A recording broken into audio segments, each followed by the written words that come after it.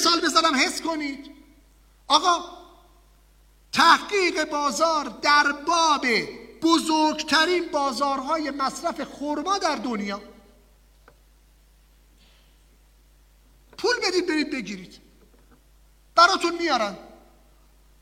خروجی تحقیق اسپانیا، امارات. سهم بازار آمریکای جنوبی از خرما، یک گزارش کامل، تماماً به درد نخور. پول بدید این گزارشات رو ببینید. آقا بازار اسپانیا مصرف خرماش زیاد هست، ولی اون خرمای بی طعمی مثل دقیقه رو مصرف میکنه.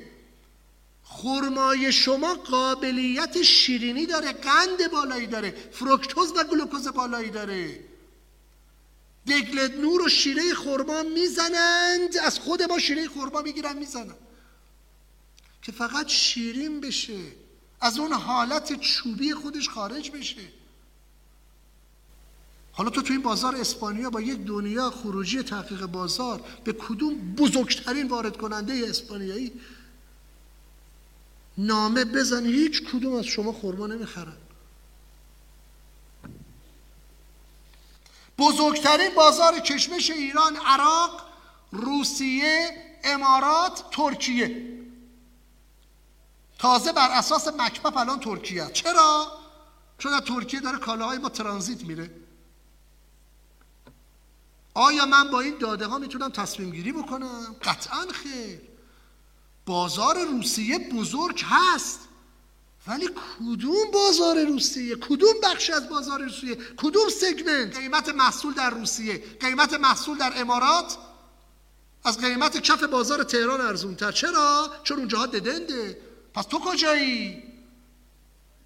رفتم بر اساس مشخصه فنی محصولم، توانمندی خودم، گفتم تو چه سگمنتی از بازار من باید وارد شم. لبنی، اونجایی که محصول باید کپک نداشته باشه، قارچ نداشته باشه، دم نداشته باشه، فارین متریال سافت آبجکتس، فارین متریال هارد آبجکت، اون بازار پرمنفعته. اگر در دنیای پیرامونمون، اگر همه اساتید در فضای دانشگاهی هم صداشن و به برون سپاری تحقیق بازار ایمان داشته باشن، بنده یه تنه اعلام میکنم و فریاد میزنم که تحقیق بازار قابل برون سپاری نیست. همش دکون.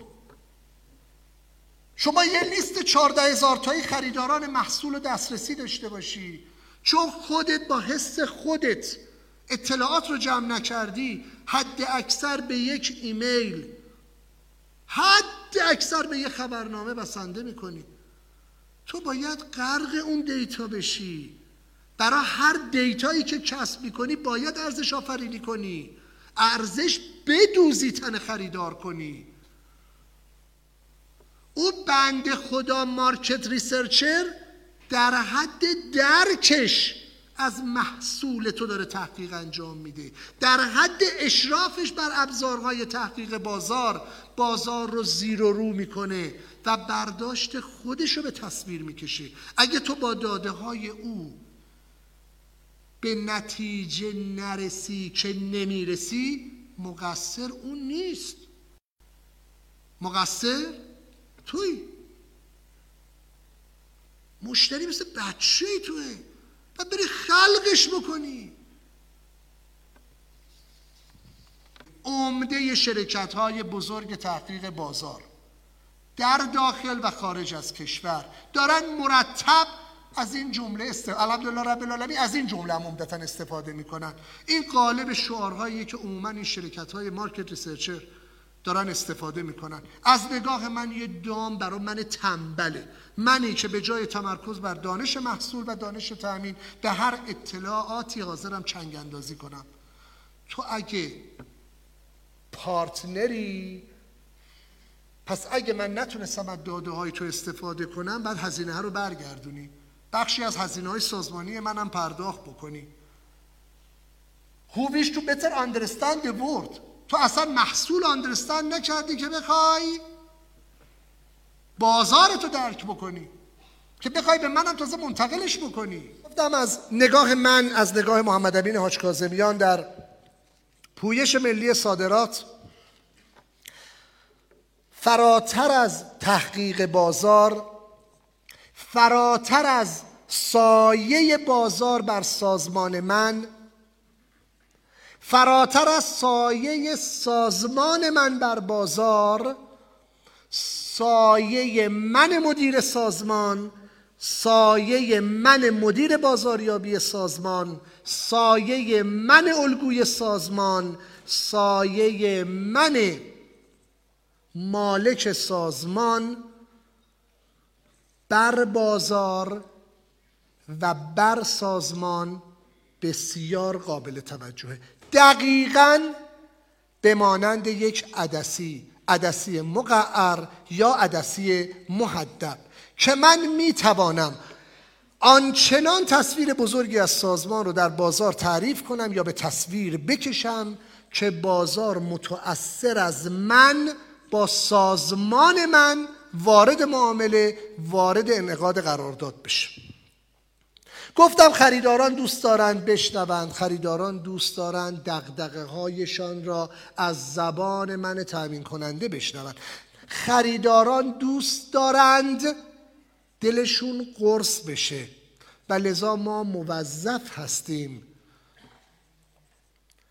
فراتر از تلاش برای فروش بیاموزیم، بیاموزانیم، آموزش بگیریم، آموزش بدهیم. Don't just sell, learn and teach too.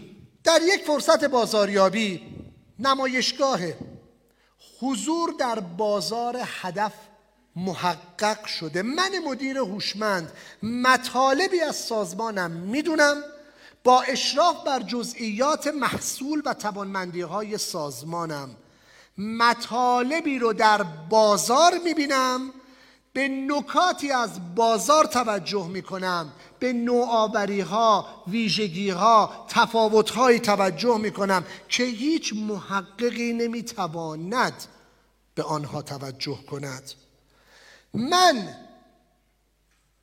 مدیر سازمان، من مدیر بازاریابی سازمان باید به زیبایی، به نکات مثبت آقای داماد به نحوی اشاره کنم که خانواده عروس جرأت نکنه نبگه.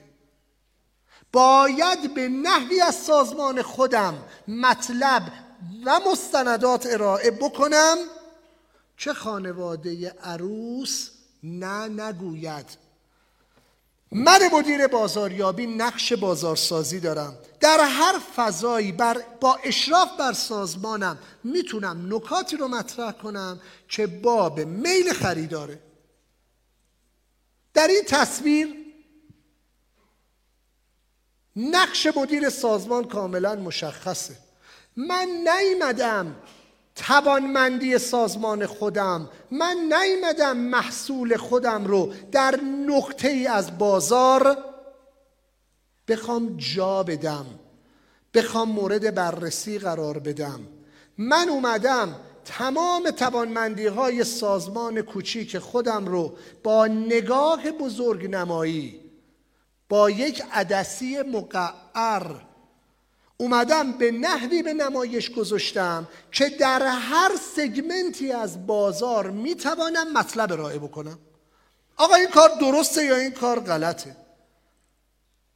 اگر من در نمایشگاه نشستم شنونده و بیننده خوبی باشم، ببینم چه کاری رو در بازار، چه نکته‌ای رو در بازار، چه مطلبی رو در بازار میتونم بردارم و این نکته میتواند توسط سازمان من در واقع تأمین بشه. این مطلب اتفاقیه که من باید به عنوان یک مدیر موفق بهش اشاره داشته باشم. یعنی سازمان من اون سازمان کوچیک نسبت به بازار نیست. سازمان من به حقیقت به دنبال تمام فرصت‌هایی است در بازار که میتواند به نوعی این فرصتها رو پوشش بده، این فرصتها رو تأمین بکنه. به زیرکی مواردی را هوشمندانه از بازار با نکته سنجی درک کنم و این موارد رو به سازمان خودم منتقل بکنم. فلش ها رو ببینید. تا مورد تحلیل، ارزیابی و امکان سنجی قرار گیرد. این یعنی چی؟ آقا من رفتم توی نمایشگاه، خواهم یه قطعه ای رو بفروشم. در بازار میرم فرصتها رو رصد میکنم. قطع بالیقین شاید شرایط تحریم ایجاب نمی کند من بتونم جلوی داشبورد مثلا ماشین هوندا رو بتونم با توانمندی که در سازمان خودم دارم تولید بکنم. چرا؟ سازمانم میتونه تولید کنه، تحریم ها اجازه نمیده.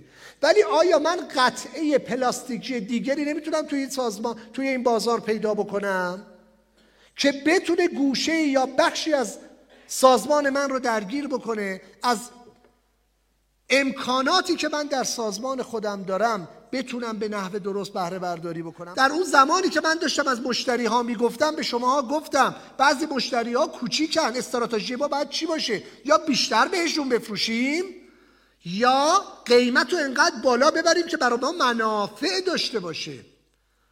من تو دفتر خودم بسته‌بندی کوچیک هم انجام میدم. از فرصت بچهای خودمون اگر 1 ساعت 2 ساعت 3 ساعت وقت بشه بسته‌بندی کوچیک هم میکنیم. چرا نکنیم؟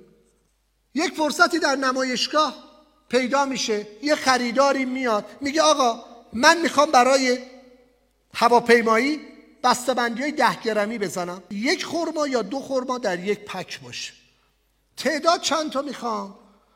نشستیم محاسبه کردیم. من هوشمند از تو بازار رفتم، نه آقا من نمیبندم. چرا نمیبندم؟ چون که من دستگاهشو ندارم. اون دستگاهشو نداشته باش، دستگاهشو تهیه میکنی. آخه تهیه این دستگاه هزینه ای نداره.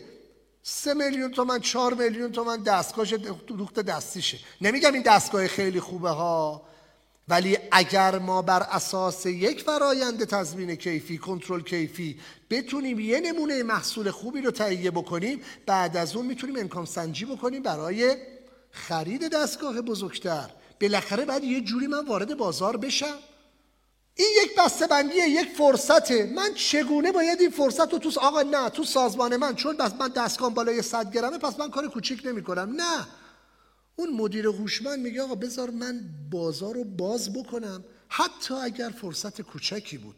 قیمت رو به نحوی بگیم که حداقل هزینه هامون، اینا رو گفتم در بحث قیمت گذاری، هزینه هامون جبران بشود. من باید اتفاقات بازار رو به هر نحوی شده برای سازمان خودم به درستی تعریف، به درستی انتقال بدم.